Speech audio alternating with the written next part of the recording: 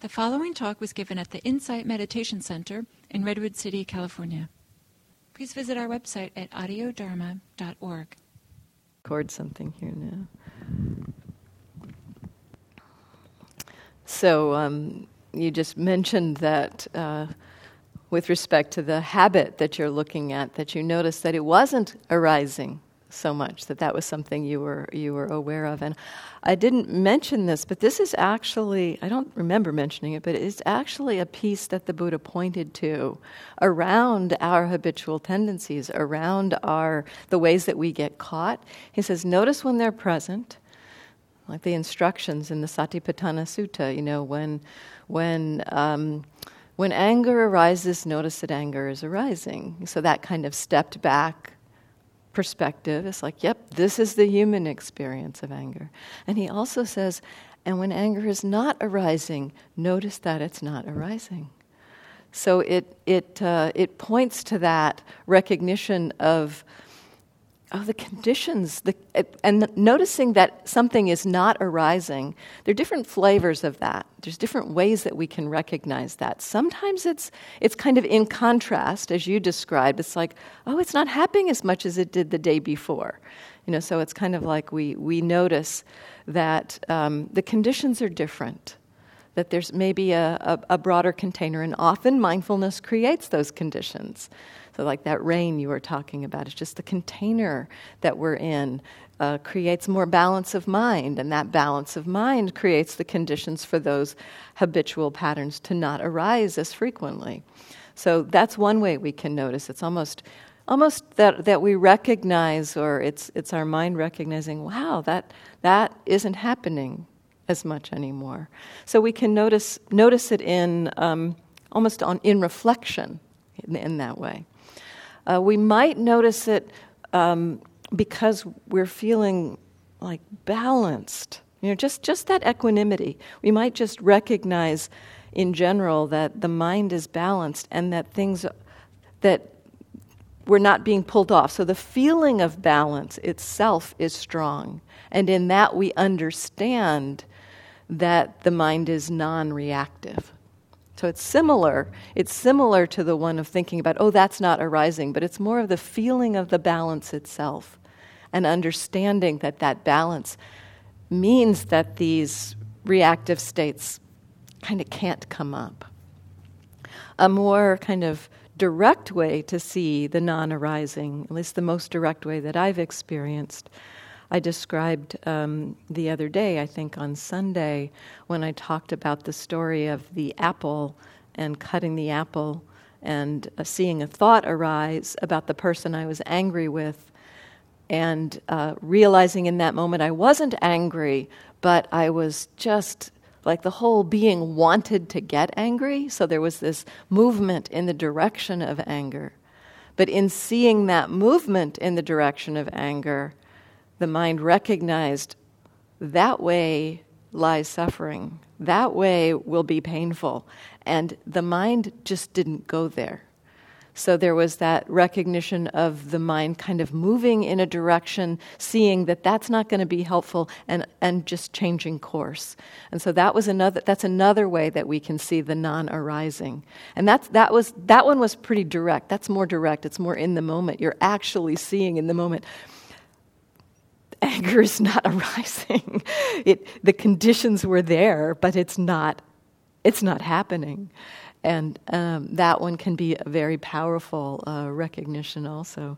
So recognizing the non-arising actually, in terms of these habits, in terms of the patterns or habits that you're looking at, noticing when it's present, of course, seeing if you can create that container to be with it and to hold it and allow, but not indulge. So that's a kind of middle way the Buddha talked about. The allowing of experience, but not indulging it, creates the conditions for us to understand that state, as opposed to be encouraging it to continue, and to recognize when that state is not there. So to notice its absence. So I'm glad you noticed that and brought that up. Thank you. maybe I should record this too.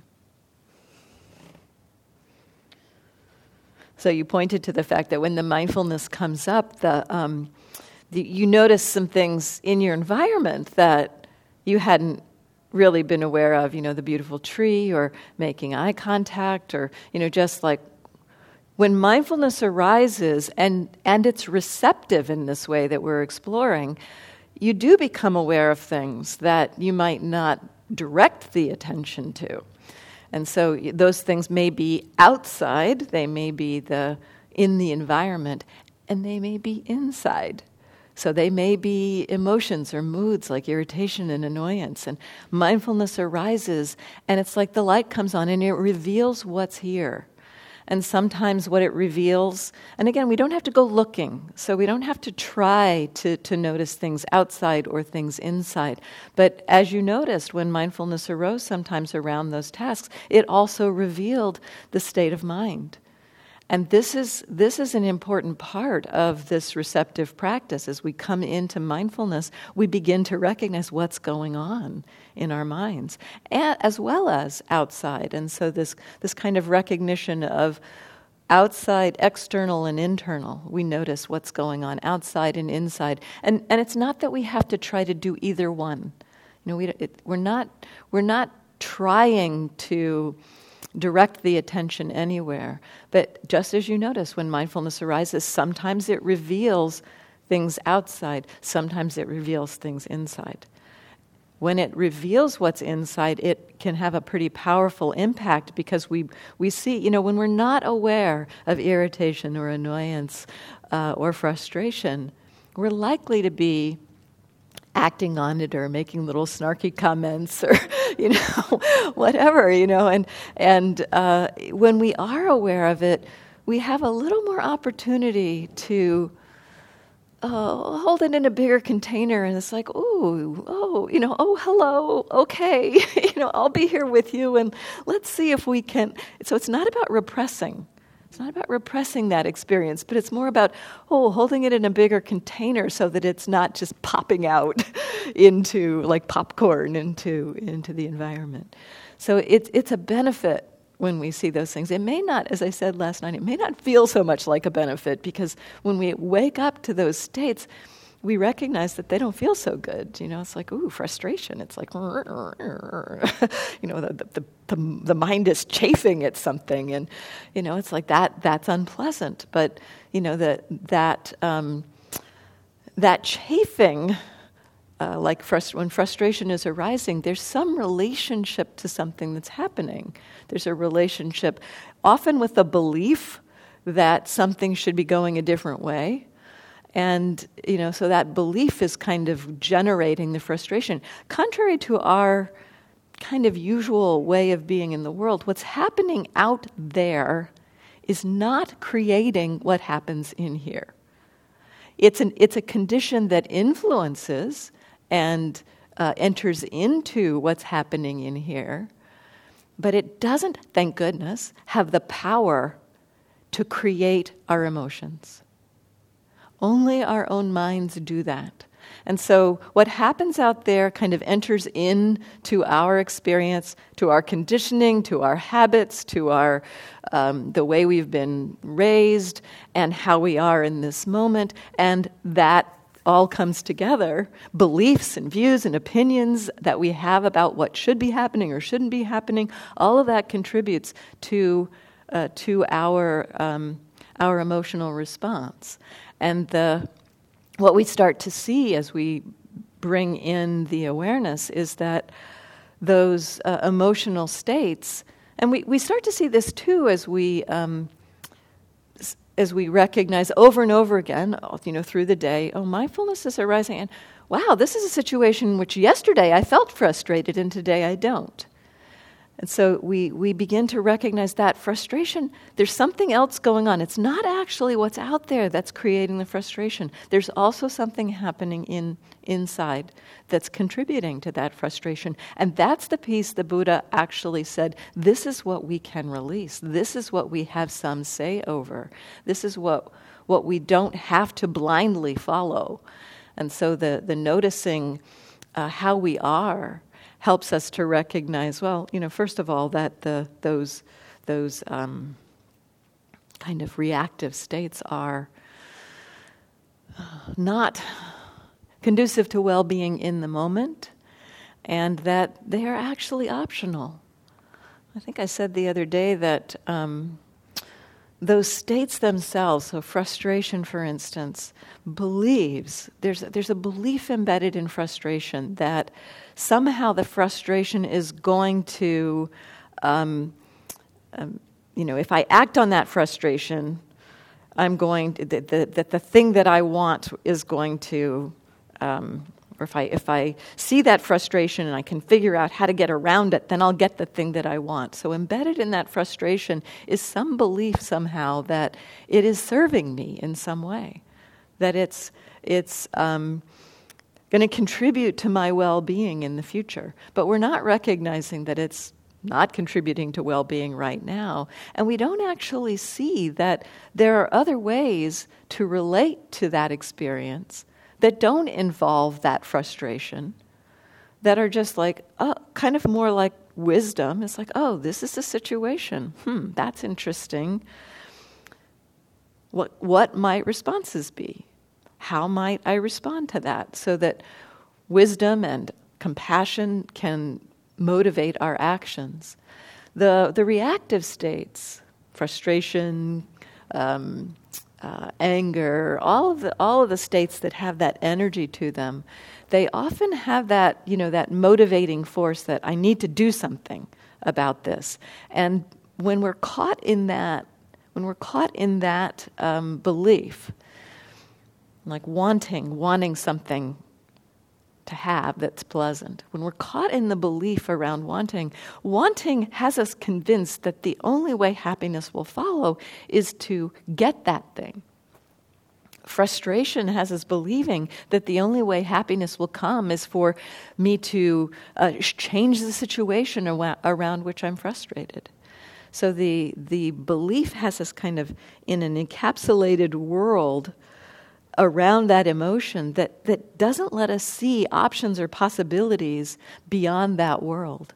So we are kind of fully immersed in the belief of that reactive state and don't see that there are other ways to respond.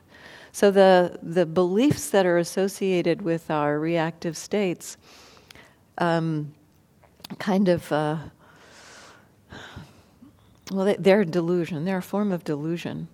And that state and that belief is not going to tell us, is not going to inform us that there are other ways to accomplish things than following through on that reactivity. And so as wanting falls away, as frustration falls away, we see there is the possibility of wisdom and compassion motivating action.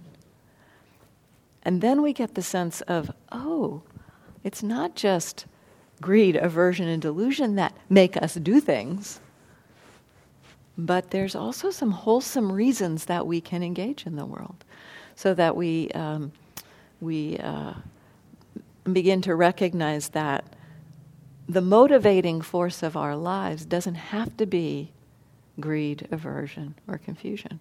It can be wisdom, it can be love, it can be generosity, compassion, equanimity even. So let me turn the recorder off. I record this too.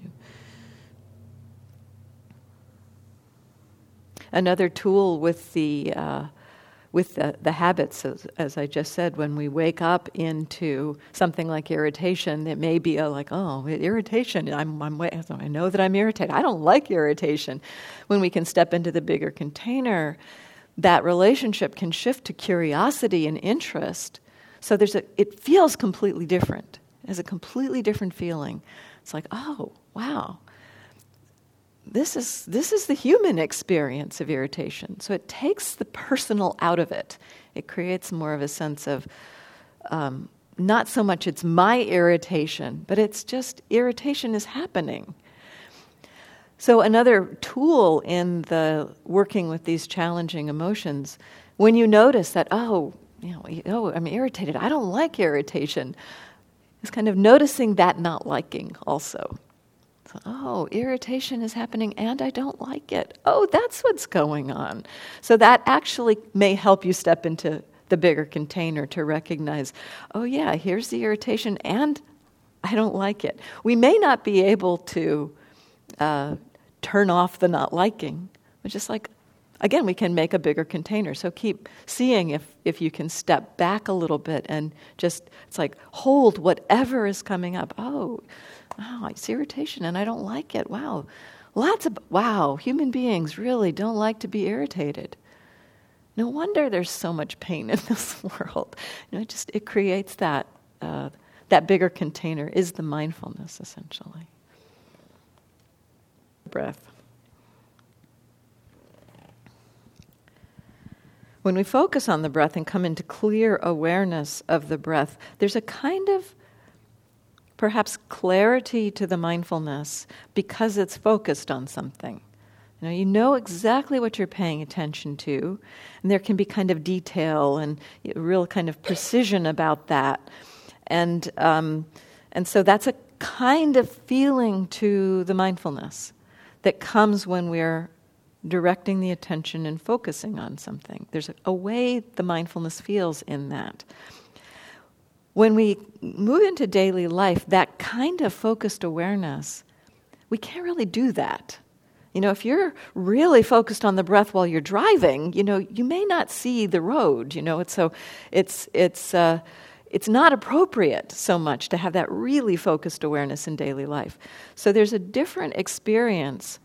You can kind of have the breath, and sometimes I talk about this in meditation. It's like the breath can be in the middle, and you're not really focused on it in the same way. But it's just like you've got a touchstone to it, like, yep, the breath is there. But it's just this kind of, it's more like you just know, breathing in and out. But it's allowing the awareness to also connect with thoughts and other experiences. So Thanissaro Bhikkhu uses this analogy sometimes. He says, if you have a candle in the middle of the room, you can look right at the candle and just look right at the flame. Or you can notice that the light of the candle lights up the whole room. In which case you're not seeing the detail of the flame, but you're allowing you're allowing yourself to recognize what's in the room. And this kind of, if you have a kind of a touchstone, this habit essentially of mindfulness around the breath, you can cultivate that. It's not that it's something you don't want to do, but it's more like cultivate it to the point of, that connection to the breath is allowing me to notice thoughts flitting through, is allowing me to notice that there's other things happening. The feeling of that broader awareness feels really different than that focused awareness. So it's got such a different flavor. Sometimes we don't give it credit. We feel like it's not a real awareness, or it's not what we're going for. But in daily life, it's kind of like we have to expand our idea of what it means to be aware. So it can have a sense of fogginess sometimes, where it's, especially if we're used to having a real clarity of awareness with looking at things specifically, the broader awareness may feel foggy at first. It may have a sense of, I don't even really know what I'm paying attention to. So give yourself some latitude there. It's like, okay, I know that I'm aware, I know that I'm breathing, but I'm not really clear about what I am particularly aware of. That's okay. Just see if you can explore or be curious about that broader sense of, I know I'm aware, and maybe it feels foggy. That's okay. It's like, okay, foggy. Foggy awareness. This is what foggy awareness feels like. So just to begin to broaden that. Let me just turn this off. With that.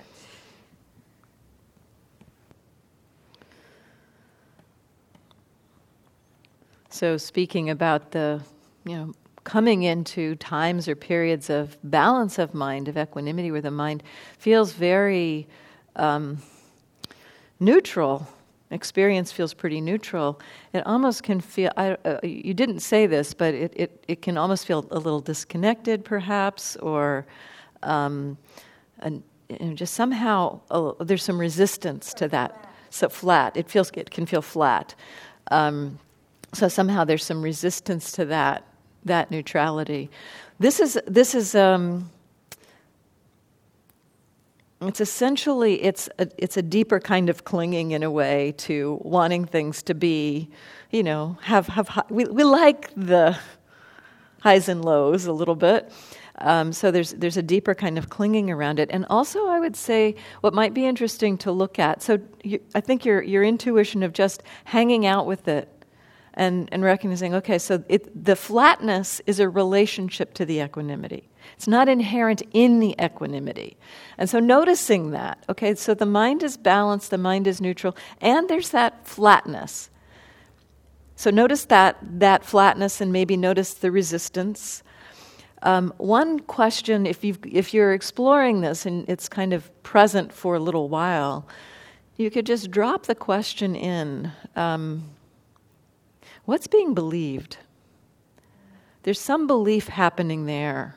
There's a belief, maybe something along the lines of, this means I don't care, or this means I'm not connected, or I don't know, something along those lines that we have, as I mentioned earlier, we have kind of belief around that place of balance that we think we're not going to do anything, or I'm not, if I just stay with this neutrality, why would I ever do anything? That belief is coming from the perspective of our habitual way of doing things. And so, it's just a kind of subtler form of clinging there. It's